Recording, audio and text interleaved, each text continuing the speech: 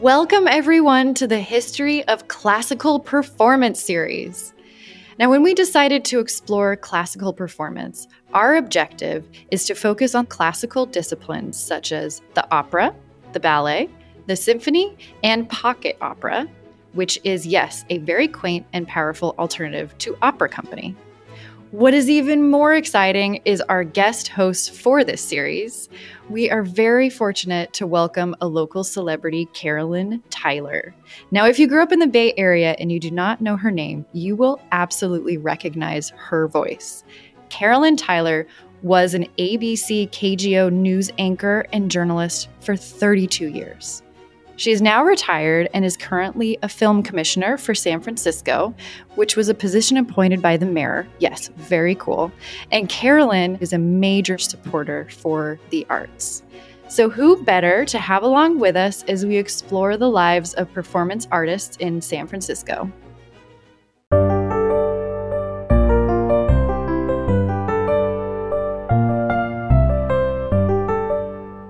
I'm Susan Brown. I'm Michaela Joy O'Shea. And I'm Jay Yee. You're listening to Beyond the Fog Radio, our podcast about the untold stories of San Francisco's long history from the people that have helped shape it. Whether you're new to San Francisco or have lived here your entire life, join us as we share the stories of our city by the Bay.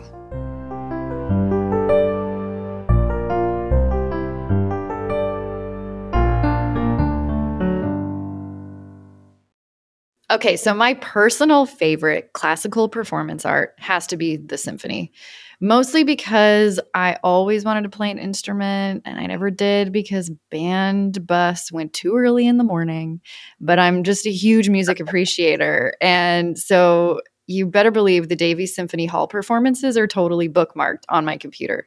Tim and I go like at least 2, 3, 4 times a year. They're my absolute favorite.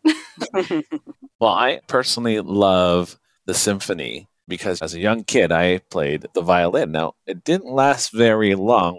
So in high school, we went into chamber choir. So that's my history with the arts. So I have a huge appreciation for anything performing arts, which is what we're talking about here. But singing and symphony. Yeah. That's my jams. Well, my background, I have a BFA in theater from NYU, but we used to go to the opera all the time. And we used to go early and stand in line to get the standing room only tickets. And then in San Francisco, I've gone to the opera a few times, mostly because the San Francisco Boys Chorus would perform at the opera. And so I really fell in love with going to the opera, the glamour of it and the champagne and the music.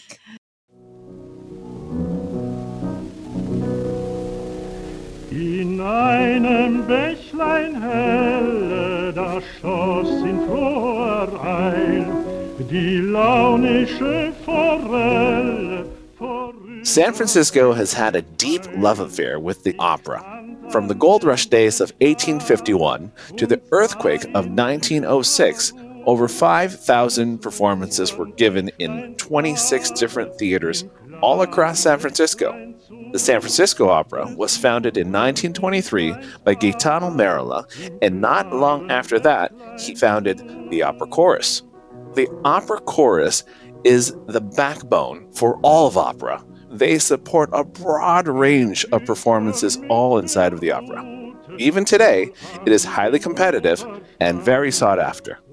Today, we are honored to have a member of the current San Francisco Opera Chorus, Michael Bell. Michael, glad to have you join us. Can you please say your full name? Charles Michael Bell. And you were born and raised in? I was born in Washington, D.C., raised in Maryland, Greenbelt, Maryland. Wow. Tell us your position in the San Francisco Opera and then a little bit about the history of how you got there. So, I am a second tenor in the regular chorus of San Francisco Opera. I've been there since 2009.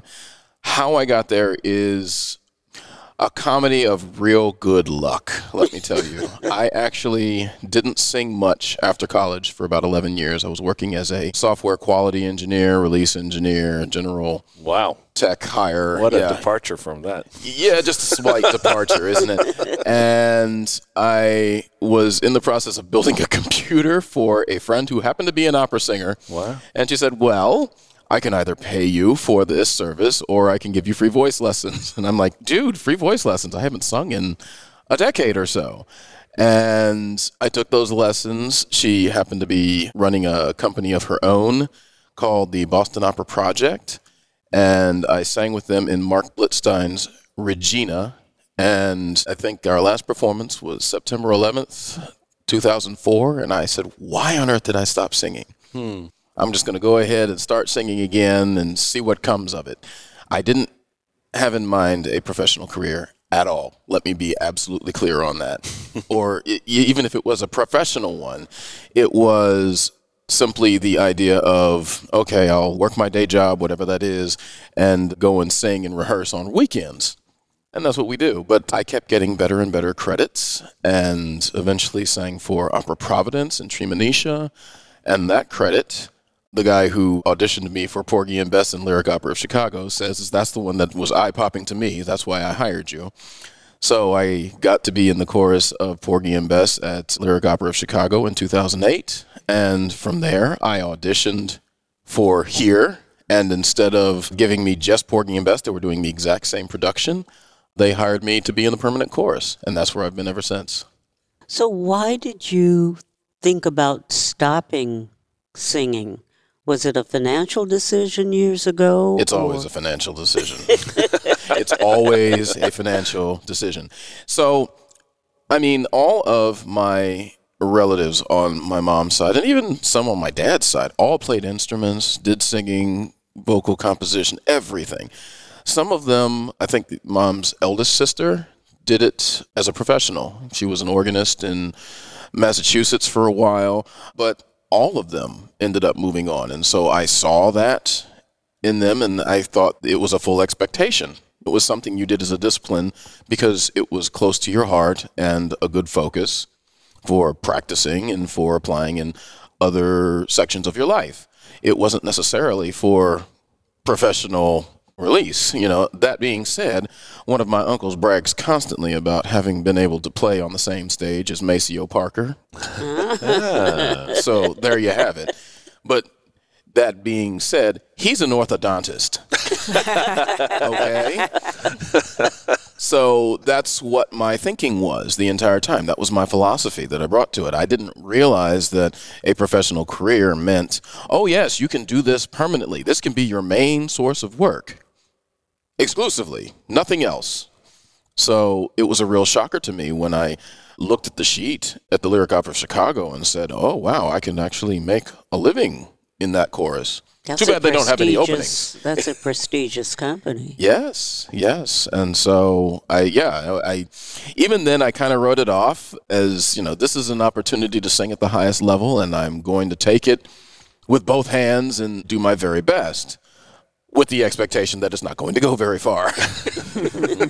But it did. So here I am, and happy to report that, yeah, I've been singing opera since 2004, and I've been supporting myself exclusively in this discipline since 2008. So it's hard to become a regular. We talked to someone who was in the extra chorus. Yes, my friend Harlan. Harlan, wanting to be a member, a tenured member, and have a permanent position. And it sounds almost like you waltzed into it.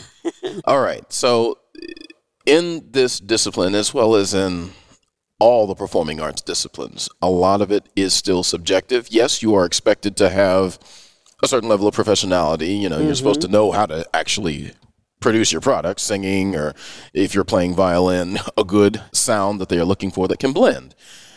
That being said, what is in your voice is still subjective to the person who's hiring you. And also there are numbers. If no one is retiring or leaving for a year, then there's no availability. And all the stars happen to align. My friend Harlan is a very, very worthy voice. I've sat next to him and watched his preparation for years at a time, and I remember there was a concert we did last year where he was memorized for all but like 3 pieces, just having the concert music in front of him. And I'm like, this is some complicated music. My God, you're making us all look bad. So understand that even beyond the general requirements of being able to read your music, sight read, prepare your music, and so on and so forth, there's still the subjective far and above and saying, okay, is your voice going to blend, and is there an opening for which I can hire you? Mm-hmm. So you went to an HBCU, Yes, I historically did. Black College and University Clark. Mm-hmm. And were you involved in music at that time, or? Sadly, no. And not to say that there wasn't the opportunity to do so, but I actually did not take it. They had a wonderful chorus director. I think they even had a musical department that dealt with voice. I'm not sure. I did not look into it. I did not take it seriously at the time. I apologize. And I remember there was a talent show of some sort of all of the students who were in my particular line of scholarship, where we could show our talents, and I just happened to sing. And one of them came up to me afterwards and says, well, why aren't you singing? And I'm like, well, I'm majoring in math and engineering. That's what I'm doing. I don't think there's any time to do anything else, is there? And what are my future prospects? And I left them with that. So I didn't have the right attitude at the time to apply it. I have overlooked many opportunities, to understate the obvious. There was a time when my chorus master back in high school wanted to get me to audition for some tenor. Mind you, that tenor was George Shirley at University of Michigan. Wow. And I had no idea who George Shirley was, and I turned him right down. Wow. My ego-driven stupidity, I suppose, That happens, though. It takes a lot of different hurdles to finally come into your own. It took some time to realize that, okay, as much as I put down the opportunity to sing professionally, this is something that I truly love and enjoy. It gives me a lot of comfort. It took some time to figure out that, oh, this actually is a balm to my soul for all the other things I'm doing in my life. And once I realized that, I was happy to embrace it again. But even then, the idea of it being a discipline that, supplied the majority of my income was still kind of foreign. I was just going to do it, and I was going to enjoy it, which is enough. It is enough. And it would have been enough. I'm thankful it wasn't enough. So can you talk about a typical day? Typical day, when we are not actually performing on the stage, we are rehearsing for 3 hours in the afternoon and usually 3 hours at night, either musical rehearsal or staging. And performance nights, the performances go as long as they need to go. Every opera isn't the exact same length, so some of them are less than 2 hours, some of them are over 5 hours. Yes. Wow. I understand that San Francisco has one of the best opera companies in the country. In the world. In the world. Oh, yes, the world. Let's wear that coat, shall we? So what's it like to be on stage at one of the best opera companies in the world? It is one of the deepest experiences I get, and I get it on a regular basis. It's such a blessing to be able to be on that stage and just tell the story with the talents I have within me. And, so there's acting, there's dancing, there's singing, all of that. And applying the discipline off the stage to get there. It's a lengthy process because there's a lot of components. Opera, by definition, means all the works. It's not just the singing. Obviously, there's an orchestra. And then there's the giant bunch of people in black shirts supporting us all around. There's the makeup artists, all of that. Then there's art in the form of the art droppings that you will see coming down from the tops of the stage, the set pieces, all of this. It's a huge process, and it takes months. And you're doing it for only, 7, as many as maybe 13 performances for that one opera, and then you are cleaning up the entire act, getting it off the stage, and moving on to the next show. Wow. And learning languages along the way. Oh, yes. Oh, yes. Many different languages. As a matter of fact, we just did my first opera ever in Russian. I had never done any Russian before. Italian, yes, we've done that dozens, if not hundreds of times. Plenty of German, Latin, French, all of the Romance languages. And ironically, I hadn't done any Russian, but I had done 3 operas in Czech. Mm-hmm. So how difficult is that to get the accent just right and to learn those languages for the pieces that you're doing? All right, this is the arbitrary part. This is exclusive my opinion. It differs by the language. Some languages are hard for people. Some languages are easy for people. Some of my colleagues have disciplines exclusively studying a certain language. We have a couple of Russian specialists in the chorus. One of them was used, in fact, to help us for our diction. Certain languages come easy to me. Others came through much effort. Italian came pretty easily. German came very easily. French hurt. French took a while, but now I can say I'm actually pretty comfortable with it. That's excellent, because French is not that easy. That's the language that I know best. Okay. Really? Not much, but... Speaking it and singing it are 2 completely different things. Sure. Yeah. Because, you in order to... spoken French can do as French does and exclude a lot of the consonants. But when you're singing, that isn't as clear. And so some of the consonants need to be accented and others need to be left behind. And so you have to make a decision. And sometimes those decisions depend on what section of France, what history period of France in this opera deals with. So it differs a lot. Wow. I'd like a sample. Oh. Yes. En fermant les yeux, je vois là-bas un homme le retraite.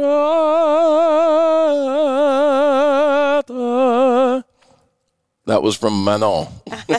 Beautiful. Beautiful. Thank you. Wow. I don't know if that's the right pitch, but So how did you get interested in singing opera in the first place? There's so many other different kinds of music. Why opera? Yeah. Well, I sang, and Mom took piano, and I think she took voice some time ago, way back in high school and such. And everybody, like I said, in my family found it as a good discipline to have. Not necessarily one to work in, but definitely to have as a general part of your education and training. And perhaps Mom saw this earlier than I did, because I remember in high school very clearly she told me, if I ever won the lottery, I just put you to school for opera. And I didn't know what to do with that saying, and I'm like, well, okay, whatever you say, Mom, thank you very much. It was very respectfully, she liked my voice. She was very happy with it, and so she wanted to see it go into a more serious discipline of singing. And how many African Americans are there in the discipline? Not many. It is climbing. I was not at all the first African American in the chorus. There were several already here when I got here. I think 2 of those now remain. And now there's a new bass baritone who's wonderful, and I think he's possibly the youngest in the chorus at this time. But among the soloists who travel around to all the opera companies in the world, there weren't that many for the longest time, except they did most of their careers in Europe. And now, just now, and say in the last 5 to 8 years, there have been a good number of really good voices who've come and joined us in lead roles, and it's wonderful to experience. Do you think that's part of an effort, a conscious effort to diversify? It is an absolute effort to diversify. For the longest time, it didn't really happen in the U.S. for especially black male leads, because it produced an image that just was not racially appealing, especially to the audiences here, that were traditionally formed from the upper crust, let's just say. But now, especially after 2020 happens, there was a very concerted effort to make diversity, equity, and inclusion a major working in every contract of all the signatories of the union, which I haven't talked to you about unto this point, American Guild of Musical Artists. That encompasses opera singers, stage directors, stage management, ballet dancers, pretty much the whole gamut of the profession. And they have a number of signatories all around the U.S., and they are trying to work it into every single contract. The opportunity for not just African Americans, mind you, but also all diverse backgrounds to be more involved. And this is pretty recent, as of 2020. Oh, yes. Because prior to that, it's been very White. Yeah. Elitist. Yeah. Very. I mean, I will give San Francisco Opera some major kudos because we hired some incredible Black voices that weren't just from Porgy and Bess. Are you familiar with the details of Porgy and Bess? I think so. So, sure. just to explain for the purpose of the podcast, That's perfect. the writers, the Gershwins, specifically wrote in their will, this opera has to be performed with Black voices and Black staffing all around the opera. So that is how they do it. They wrote that into the rights. You had to get that to get the rights of the opera. That I did not know. Yeah, me No either. idea. Yeah. That's amazing. Yes, and it has, anybody who performs it has to abide by those rules. And although it was a wonderful step up for all African American classical performers, there was a stigma involved because everybody felt, well, they're only going to hire me for Porgy. They're not going to hire me for anything else. Or maybe Treemonisha, which was Scott Joplin's opera from, oh God, what was that, I'm not going to even remember. I'm sorry. When it was actually originally written and performed, but it was his second opera. Anyway, after having done that in 2009, I noticed a huge increase in the number of Black voices they'd hire. They hired them for Don Giovanni. They hired them for a Donizetti opera. I can't even remember the name of it, but there are several voices that we love to have here, that the management of San Francisco Opera loves to hire here, and we see them regularly. Do you feel any extra pressure because people are looking at you as representation?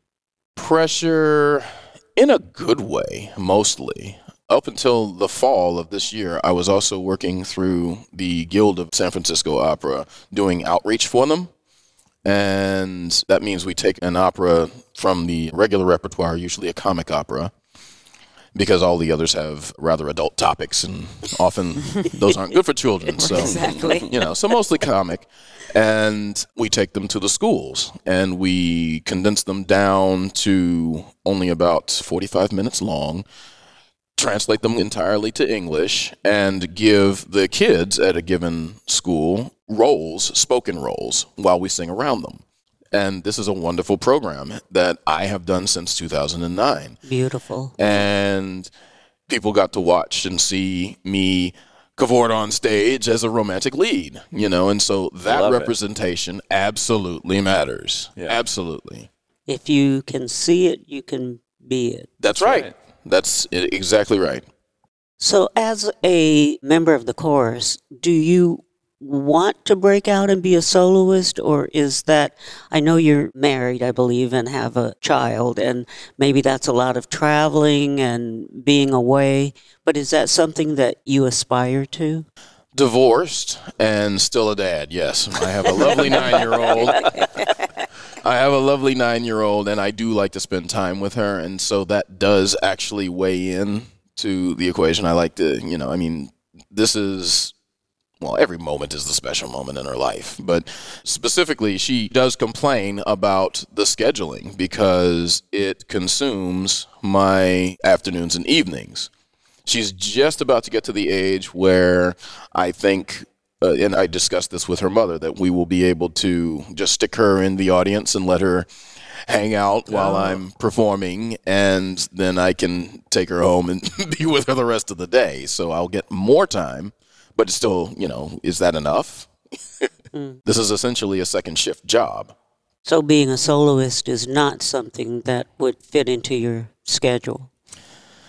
Not at this level, not at A-level houses that have $1 million budgets, no. locally with different companies because there are dozens of smaller opera companies all over the place. And I've worked with them in the past in the off-season because the opera only shares the stage with the San Francisco Ballet seasonally. So ballet is on when we're off and vice versa.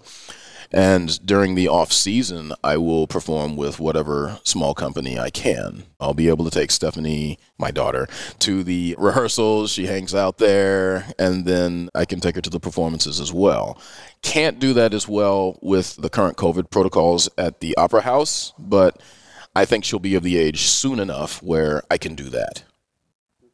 What do you do to keep your voice in shape during the off-season and also during the season? Voice lessons every single week, as often as I can manage. So I will cancel maybe one out of every 8 weeks.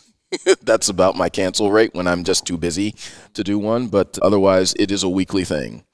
I go to a teacher. His name is Antonio Nagore.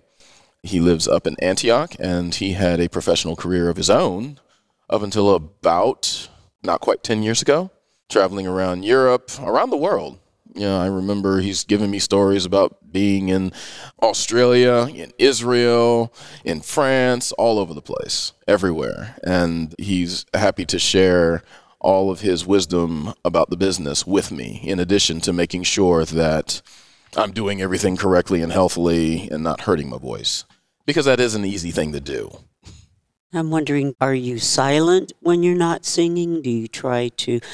I'm thinking about hand models, how they always have to wear gloves and have cream and those sorts of things to keep their their hands in shape. And Harlan was telling us how he does a tea to try to help. I brew tea by the gallon. Absolutely by the gallon every 2 to 3 days. And we'll consume it regularly. In terms of taking care of it, you learn not to yell in a way that is unhealthy because you've learned how to produce sound in such a way that it doesn't consume your voice much over the time of the day. And you do talk less. You understand that if you don't require verbal communication, you don't necessarily offer it. But I'm one of the more talkative people, so I don't necessarily do that. Plus, I have a 9-year-old, for God's sakes. She's constantly engaging me, asking me questions. So, I have to answer her. For God's sake. You have to talk. I have to talk to my daughter. But it doesn't mean you have to go to a football game and scream. Correct. Absolutely correct. There you go. The silent sports fan. I'm a big Giants fan, and so I will go to games. I went to a bunch of games last season, and I don't participate in the yelling. Yeah, you can just do the wave silently. There you go. There it is. Who are some of your favorite composers, and what are some of your favorite roles that you've had the opportunity to be in, to sing? Wow. Okay. I've enjoyed so many things from so many different composers. I can't tell you that I have one particular favorite, but Rossini has had a lot of different roles, not just comic. Rossini also did some serious operas back in his day. And I had the joy of performing some of those, the villains in those, in 2 of them, in concert. I think one was, oh gosh, you're putting me on the spot. Elisabetta. Elisabetta is the opera from which you've actually heard music. Everybody's heard the opening to The Barber of Seville. Well, Rossini ripped himself off and borrowed that overture from Elisabetta. And so you've heard the music from it. And another one called Zelmira. They had strong female leads and villains who happened to be voiced by tenors. Also, let's see, I've done Offenbach, that's Hoffmann. I'd love to do Hoffmann again. Very tough role in French. Manon, the character Des Grieux in Manon. I'd love to do that. That is by Massenet. Plenty of Donizetti. Donizetti has done so many operas I can't even name a third of them. And there are many roles for tenors throughout there. Why did you choose here as opposed to Chicago or any of the other cities with large, prestigious companies? So I put up my sails, and wherever the wind blew is where I was going to go. You don't necessarily get an opportunity. Like I said, hiring in this business is a subjective thing. Hopefully you have what they're looking for, and when you get an opportunity, generally you're going to take it, unless it's singing a role that isn't necessarily good for you or something along that line. So I only had the opportunity to do Porgy and Bess initially in Chicago. On the first day of Chicago rehearsals, though, we were told we could audition for the performance here. And I auditioned here, didn't expect to get anything, and instead they gave me full chorus here. Yeah. So that meant I would be living here, and I said, oh, sure, I'm going to do that. Yes. You bet. So the regular chorus has a salary and health benefits Oh, yes. and the whole nine. Oh, yes, it does. And it is a wonderful, wonderful thing. And it's very competitive to get into. Yeah, it is. It is. I was hired by the previous chorus master. His name is Ian Robertson. And Yes. yeah, he You know was him? there for 35 years. Yes. Wonderful guy. My first experience auditioning for him was back in Chicago. Oh. I sang one aria, just one, from Porgy and Bess called There's a Boat That's Leaving Soon for New York, the one that Sporting Life sings. I sang it, and he immediately said with this big old smile, "Thank you." Now, I'm a big fan of effusive praise, don't get me wrong. But, you can tell that my sense of realism, I did not believe a word this man was saying. So, I thought he said, "Thank you. I hope I never hear from you again." I honestly thought, and so it wasn't a depressing thing. It's just tamping my expectations down, doing my best, but still tamping down my Yes. expectations, Sure. understanding that this is a subjective art form. It's not somebody looking at your resume and saying, okay, yeah, you can put together a server like in my previous line of work, and so I'm going to hire you. We're done. And so I was very happily surprised when I got offered the full-time job. I called my mom immediately and said, oh, my God, wow, I think I'm going to do Yeah, this. that's incredible. Yeah. That's what I was wondering what your family had to say. They must be awfully proud. They are very proud. As a matter of fact, one of my cousins organized an entire trip of a huge amount of the family to come and see me in Chicago. Wow. Not just once, but twice, because I went back for, what is the name of it? Showboat. They did Showboat back at the Lyric Opera of Chicago in 2012. I went back there in the off season to do that, and they came out both times. And I also did Porgy and Bess in Washington, D.C. at Washington National Opera. And that very same cousin organized the whole family to come and see me there. So, yeah, absolutely. They were very proud. And the downside, if you want to call it that, is I'm expected to sing at all the funerals. And hopefully the the weddings. There Yes. haven't been, well, most of them have already married a long time ago, so I don't get the opportunity much anymore, at least amongst my cousins. My cousins are all my age, and I'm 50 years old, so they've all settled into their positions of being married or single, one or the other, so I don't get to sing for them. But the older generation, they're all like, Mike, will you sing at my funeral? And I'm like, can I cry at your funeral, please? I just want to cry. That's hard. It is hard. It is hard. But the expectation is there. And just to show them how much I appreciated them for the life that they had, for the influence that they had in my life, absolutely I sing. Absolutely I sing at the funerals. Do you do anything with software on the side anymore, or that's totally out of the question now? I still, every once in a while, will dabble with a little bit of programming. I learned the language Pascal in college, and from there expanded to C, which was the language for just about everything until about 20 years ago. And every once in a while, I will still look at designing a web page or something as a small hobby here or there. Or if I have to organize my life professionally, I can work spreadsheets and do all that sort of thing. I did do a bit of consulting for one of my colleagues working his security cameras. I still had just enough expertise to do that. So yeah, I do it on and off whenever called for, and I do try and keep the skills warm, at least. And how are you liking living in San Francisco? I am living currently in Alameda.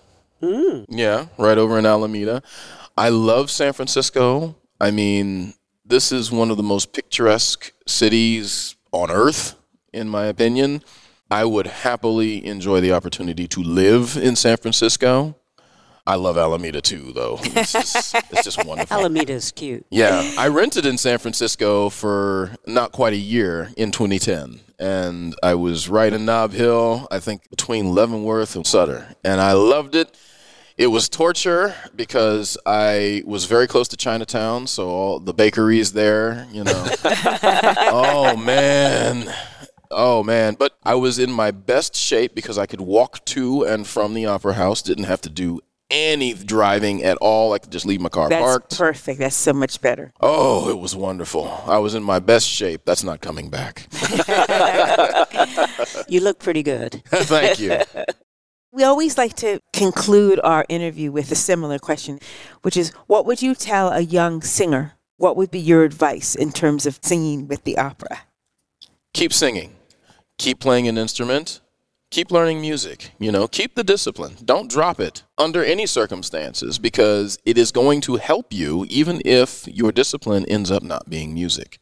And if the stars align, hey, you can have a career doing this, and it's not just singing. You can also teach. You can sing. There's so many dozens of choirs all over the place that you can sing in. You can sing in church choir. I sing in 2 churches right now, in addition to working at the Opera House. So this is a discipline that is going to stay with you until you can't breathe anymore. Mm-hmm. It will serve you well. Don't drop it. Very, very good advice. Thank you so much for being our guest on Beyond the Fog Radio, and we want to thank Carolyn for being our guest host. You're welcome. It's been so much fun. Thank you. This is great. Thank you so much for this opportunity. It's great to talk to each and every one of you. Awesome. We appreciate it.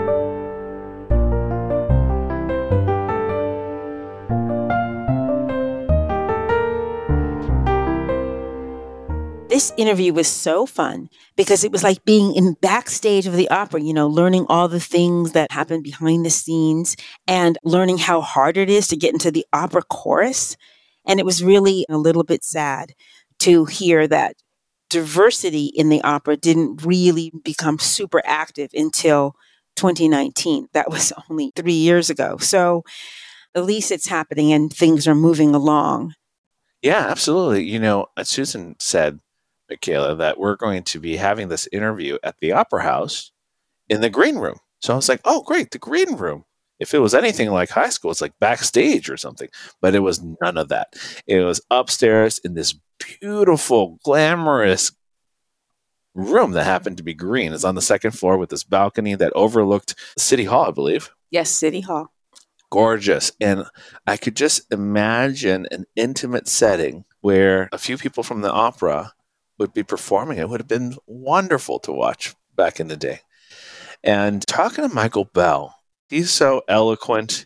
And, it's really cool just to meet other singers, because I love singing, but, I don't sing anymore. So Why don't you bust something out, Jay? no, we're not doing that. We still want people to listen next week. Oh, fair. Fair. Oh, I'm so sad that I wasn't there. I absolutely know that green room. Actually, I photographed an event there, and it is so beautiful. Like, when you think of green room, you think of that big, bright lime orange, but this is like mint and, for lack of a better word, elegant, and such a beautiful place to see opera. I didn't even realize that you could see opera there. I didn't know that that was the original use for that room. What a cool place to have an interview. I'm so sad that I missed it. And listening to Michael, he is really a fantastic storyteller. I really loved hearing what he did, what his journey was to become an opera singer. I thought it was so cool that he was a tech dude and he was building a computer. And for trade, he got voice lessons, and he's like, oh yeah, I sing. And then turns out like, oh, I really can sing. It was a true artist journey that I totally resonate with, being one myself, that I tried to, have a 9-to-5 job for so many years. And then someone's like, hey, remember this thing that you love and you're passionate about? You should do it. So I am so happy for him. And I really am excited to hear more people who are in this artistic San Francisco performance realm. So who do we get to talk to next week, Jay? Well, Michaela, speaking of moving from 9 to 5 into your passion, next week we talk with professional movers, dancers of the ballet. We speak with the principal dancer, Max Cawthorn, and Luca Farah of the Ballet Corps. And we have an additional guest host. Her name is Annette Ribeiro, and she'll be joining us as well. You can listen to that new episode and all of our episodes wherever you get your podcast. We release a new episode every single Wednesday. Please subscribe so we can keep bringing you all of these amazing interviews with all of these fantastic people. And then you can see all of these fantastic people on our Instagram and Facebook. You can follow us at Beyond the Fog Radio. That's right. And until next week, thank you. Take care. Bye-bye. Thanks so much. Bye now.